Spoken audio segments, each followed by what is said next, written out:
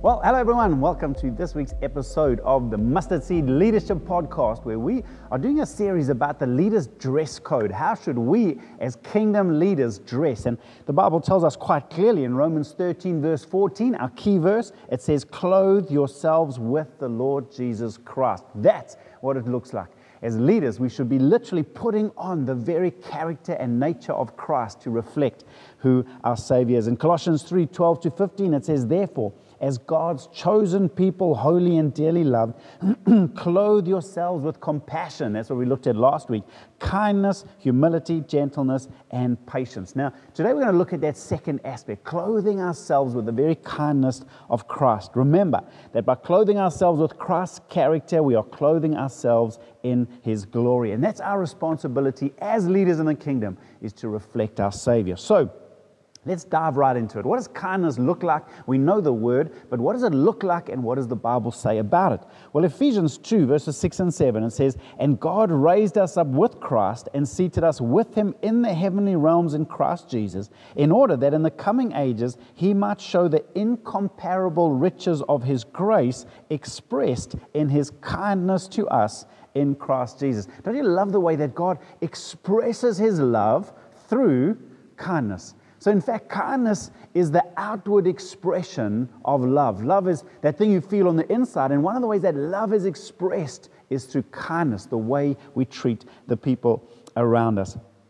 God treats us not as we deserve, but God treats us as His Son deserves, which is such a beautiful thing. So, the definition of the word kindness, it comes from the root to be useful. To be kind to someone means to treat them lovingly in a way that's helpful and useful to them.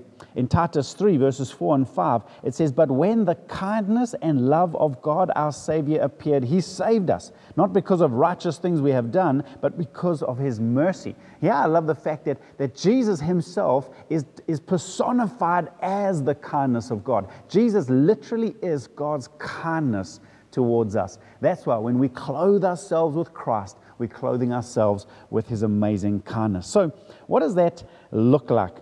Here's a beautiful story about David and his expression of kindness. I love it. It comes from 2 Samuel chapter 9, verses 3 to 7.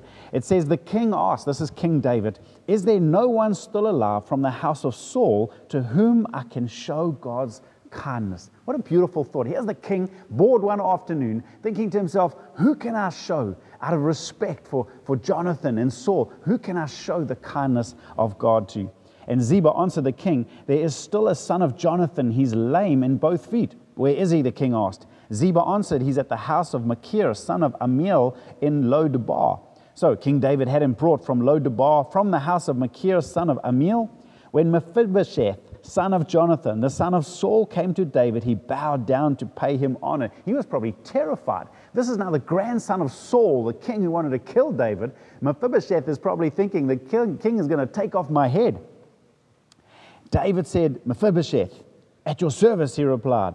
"Don't be afraid," David said to him, "for I will surely show you kindness for the sake of your father Jonathan. I will restore to you all the land that belonged to your grandfather Saul, and you will always eat at my table." What a beautiful sentiment. What an amazing way that David treated this man. So let's have a look at a couple things. Number one, kindness is a reflection of God's glory. I love the way that David said, "Is there no one that I can show God's kindness?" He's not talking about his own kindness. He wants to reflect God's kindness. You see, David had this revelation. In fact, we can see in one of the songs that David wrote, it expresses his revelation of just how kind, the kindness that he had received from God. It says in 2 Samuel 22, verses 51, "He gives His king great victories. He shows unfailing kindness to His anointed, to David and his descendants forever." In other words, to express godly kindness to others starts with our openness